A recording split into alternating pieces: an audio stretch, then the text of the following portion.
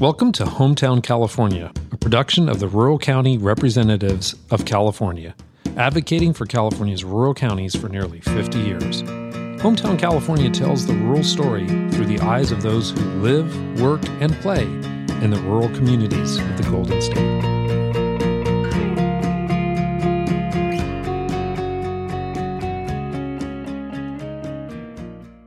This is Hometown California. I'm your host, Paul Smith.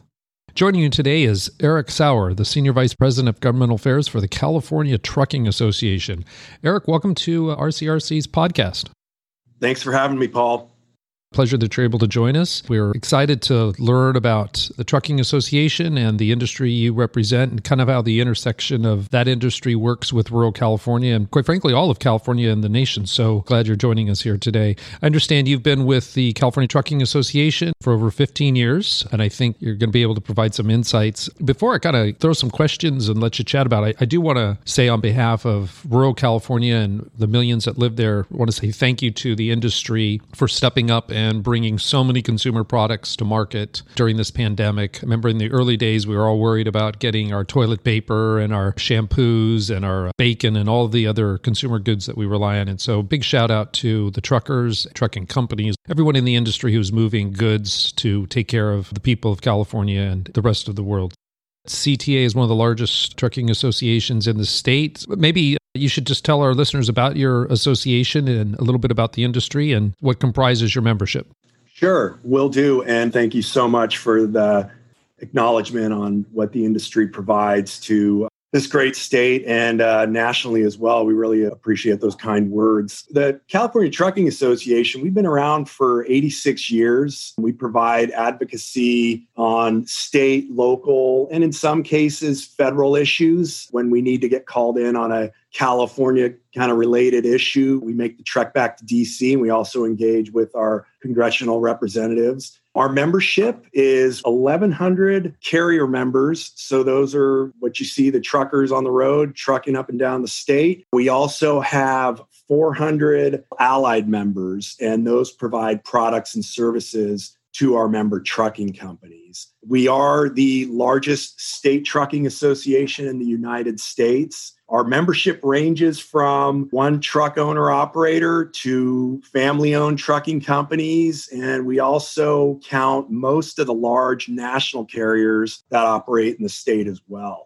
Geographically, we're represented statewide by our membership units. So we have what we call member units that are at the very northern part of the state, all throughout Northern California, Central Valley, Central Coast, San Joaquin, Southern California, and all the way down to San Diego. So we have 13 geographical units. A little bit about the trucking industry in California as a whole. The trucking industry does service over 80% of California communities. So California communities, those 80% depend solely on trucks to get their products and services. There's also 70,000 companies that have operating authority to move freight in California. Those are through operating authority through the Department of Motor Vehicles. There's over 1.8 million trucks that are operating in California. Now that applies to all truck classes. So you're looking at the regular 53-foot trailer all the way down to delivery trucks that have operating authority to operate in California. So there's quite a large number of trucks that you see out there on the road.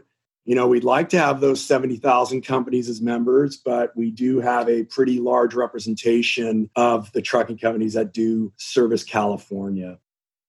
So will like a FedEx or a UPS, will those be entities that are in your association? Would Safeway and Ralph's, Kroger, supermarket chains? Yes, all of those that you hit, I believe most, if not all, are members of the organization. So we represent, FedEx, UPS, CR England, Swift, Werner, a lot of the national carriers.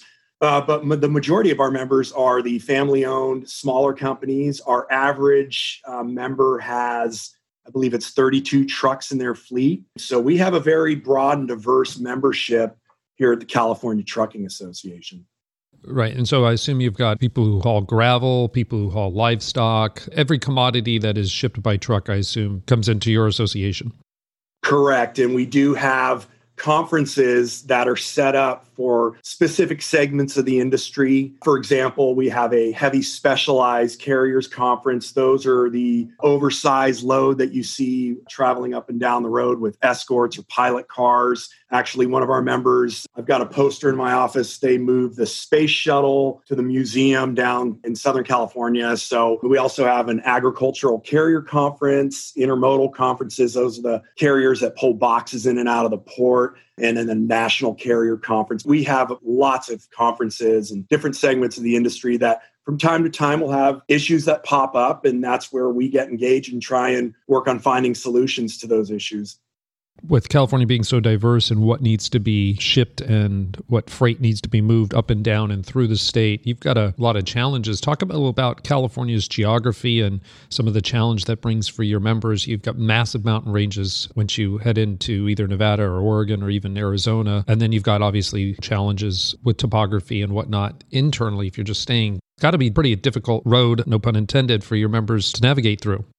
Yeah. And first things first, obviously these routes that they travel on, whether it's the national network or state routes in the urban areas, there has to be approved truck routes where trucks can travel on. And there's been times where there's been routes that have been deemed a safety concern, and they've had to find alternative routes for those to make sure that trucks can operate safely on those routes. As far as the national network, that's open to all trucks to be able to traverse and travel through those routes. From time to time, we'll get some applications from our members that we assist them on working with Caltrans and local authorities on getting a route approved to be able to make a delivery. It's called truck access, so they're able to safely maneuver and get to the business that they're servicing. There's a process in place in the California Vehicle Code that allows businesses and or trucking companies to apply for truck access route, and it can only be denied for safety or engineering concerns. So I've been at CTA for 19 years, 18 years, actually. My 19-year anniversary is tomorrow. Throughout those years, I've worked with our members and local municipalities on getting those truck routes approved. And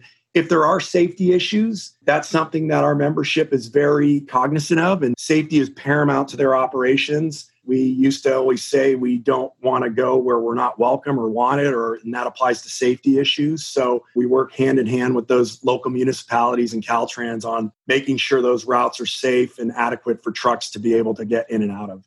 Yeah, I guess a lot of people don't realize that state and local officials are dealing with both designating routes and dealing with the roads and the conditions to move that. But also maybe talk a little bit about distribution centers. I assume that a lot of your members operate, maybe even lease distribution centers, challenges with running those and intersecting that with the actual fleets and kind of the role of local governments in siting those types of facilities. Yeah, it's a good question. A lot of our members have been located in the same town or city for many, many years. We have a fourth generation member. They've been in the same location for many years. Those members have diversified their operations to handle more logistics and warehousing. This would include having additional locations in the state. And those are looked at geography-wise, and if it's actually the local municipality is going to allow these facilities to be built, they're placed in locations that serve their customers and make operational sense. From a planning perspective, the access to and from these facilities is always critical and paramount to that. And also the proximity to the national network system plays a huge factor as well. You're seeing growth in certain areas of the state for distribution centers. Just down the road from our office, the business park near the airport is expanding. We've had numerous conversations and calls with Caltrans and SACOG on talking about routes and making sure that there's adequate and safe routes to get those trucks in and out of there. But it is something that, our members have grown their operations over the years to where they went from small terminal and they've got multiple locations throughout the state. And it's more or less makes sense for them to be able to service their customers the best way they can. So how have your members found working with local governments? As you know, RCRC, the sponsor of this podcast, is comprised of elected supervisors making land use decisions every day. How's that interaction been, particularly with rural county supervisors, but also just general local government? From time to time, we do get involved in those types of planning and decisions and weighing in on truck parking issues or route issues. For the most part, we do enjoy a good relationship with local municipalities. I always encourage our members to make friends more or less or be involved with local elected officials. Encourage them to come and take a tour or take a look at your business. Let them know that you're an employer of X amount of employees in their region. You're providing jobs, you're providing products and services to their constituents, and just do the best you can to create a working, collaborative relationship with those folks. So I kind of hinted at the very beginning a big shout out and a big thank you to the industry during this pandemic, and I'm assuming the work is continuing. Can you maybe talk a little bit about the pandemic and what it's done, how it's impacted your members, both from an internal standpoint about running a business, but also the volume of freight you guys were moving? Understand there were some exemptions on weight classifications and perhaps hours to get product to market to keep up with the demand and all the things that came, particularly in the early days of the pandemic, but also throughout, even up to today, where we still find ourselves immersed in an unfortunate virus that seems to not end. I think a lot of our listeners just want to know, what were the big challenges and what did you need and what do you think you're going to continue to need to make sure consumers have access, but also wholesalers and commodity producers that rely on trucking to get their products in or out? Sure.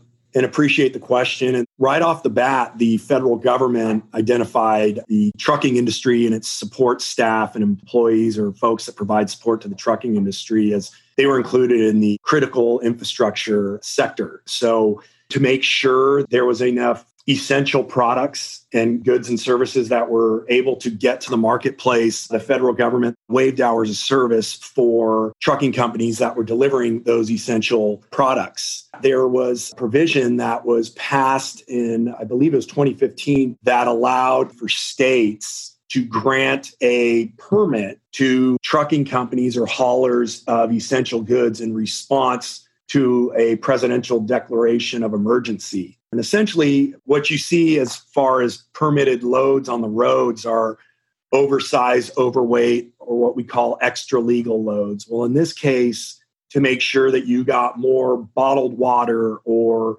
medical supplies. So Caltrans came up with a permitting process to grant them a weight tolerance for those types of haulers that are transporting those essential goods. And companies were able to obtain permits where they could haul 10% more of what they were allowed previously. And the program sunsetted on July 11th. And there was a nexus between local municipalities on that, because when you get off the national network, you're subject to their rules and regulations. And so some counties were able to grant permits to trucking companies to traverse through their municipalities. And in other cases where there could be some safety concerns, we worked in concert with Caltrans, other state agencies that we worked with. One of them was the Department of Motor Vehicles. We've enjoyed a very collaborating partnership with the department for, I would say, the last 12 to 15 years. We've always been able to work on issues together, find efficiency improvements. And this was at the forefront of our conversations after the pandemic hit. Once the field offices were closed, you would have drivers that would have nowhere to go to be able to get their testing done. And so we worked with the DMV on a federal waiver that was the first of its kind, I think, that allowed for third-party testing. The DMV has what they call an employer testing program. And if you're a trucking company or a transportation company that is in part of the employer testing program, which means you have your own training and testing program in place, you can do almost everything to be able to get a driver license. But the last portion of that test is the written test that can only be conducted by the DMV. So we hit a roadblock. We worked collaboratively with the DMV and a couple of our member carriers on putting together a waiver that would allow these companies that are in the ETP to be able to proctor those exams on behalf of the DMV. And so that's in place right now, and it's good until September 30th. It's helped tremendously, but also from that, from what the response from the pandemic with the DMV. We're looking at doing some online testing for drivers, making things a little bit more efficient, making things to where the traffic at the DMV field offices can be thinned out. We've been extremely pleased with the response from the DMV, Caltrans, and the California Highway Patrol. We've also, as an organization, at the very beginning of the pandemic, we were having weekly calls with Secretary David Kim, the Secretary of the California Transportation Agency, on what's working, what's an issue, how can we help? And I got to really tip my cap to the state as far as the responsiveness on working with the trucking industry to make sure that the industry was able to get those goods and services and products to the shelves that were much needed during that time. And smaller county, I forget which one, but it was one up in the northern part of the state. The secretary's office called us and said, hey, we are getting calls from a local market up at the northern part of the state that has not been able to get some deliveries there. Can you maybe look into that with your membership? And we were able to work with our members and make sure that trucks were able to get up there and make sure that those goods were being delivered. If I remember right, I think that was Trinity County, way up in the very, very north end. Hey, we have just a few more minutes here, Eric. Maybe touch upon 3 things that I think are also high on the radar screen for the industry, and that is the status of independent contractors, issues about mandating electric vehicles, and the condition of the roads, because I think they're on the horizon. They obviously have profound changes in how we get products to market, products out of California as well. The independent contractor status, AB5, has the industry weighed in on that? And what are the concerns there, if any? Yes, the Trucking Association, we were extremely engaged throughout the legislative process. The independent contractor model has been in existence for 70 plus years. When there's capacity issues, you contract out with independent contractors or other fleets to be able to move the products that need to get moved. And so this was extremely problematic. We were trying to work on some amendments that would have amended the trucking industry out of AB5. Unfortunately, we weren't able to obtain that carve out. And so immediately following the signature of AB5, we refiled our litigation citing a federal preemption that we were exempt by federal law from AB5. And the judge granted an injunction on it and agreed with our argument. And so there's been an injunction in place on the enforcement of AB5 on the trucking industry. The state did appeal that decision. So September 1st, it's going to be reheard. But as an organization and as an industry, we're pretty confident that we're going to prevail on it. And then real quickly, last one on the mandated electric vehicles. Is the industry prepared for this? Are the manufacturers prepared for this? What's the desire to get off diesel-powered, fossil fuel-powered vehicles and try to get them either electrified or some alternative fuel source? What we would recommend to rural municipalities, especially those dealing with infrastructure issues that related to wildfires and utility upgrades, please pay close attention to this. As an organization, we obviously have extreme concerns about the reliability of this equipment, the cost of this equipment, and how the sheer volume of these types of trucks can be developed and get out to the market, and most importantly, be reliable. Yeah. Eric, really appreciate your time today. And let me reiterate again on behalf of our CRC to your members, thank you for the work you've been doing for these last several months. I mean, the work you do day to day for decades has been awesome, but especially in this pandemic, it's been a godsend to have the trucking industry help California. So thanks for your time today. Really appreciate it. Stay safe, stay healthy, and give our best to all those hardworking men and women in the industry who are delivering these products for California. Thanks, Paul. Stay well and be safe. You've been listening to Hometown California, a production of the Rural County Representatives of California. Subscribe now so you don't miss an episode, and be sure to rate and review this podcast. I'm your host, Paul Smith, and thanks for listening.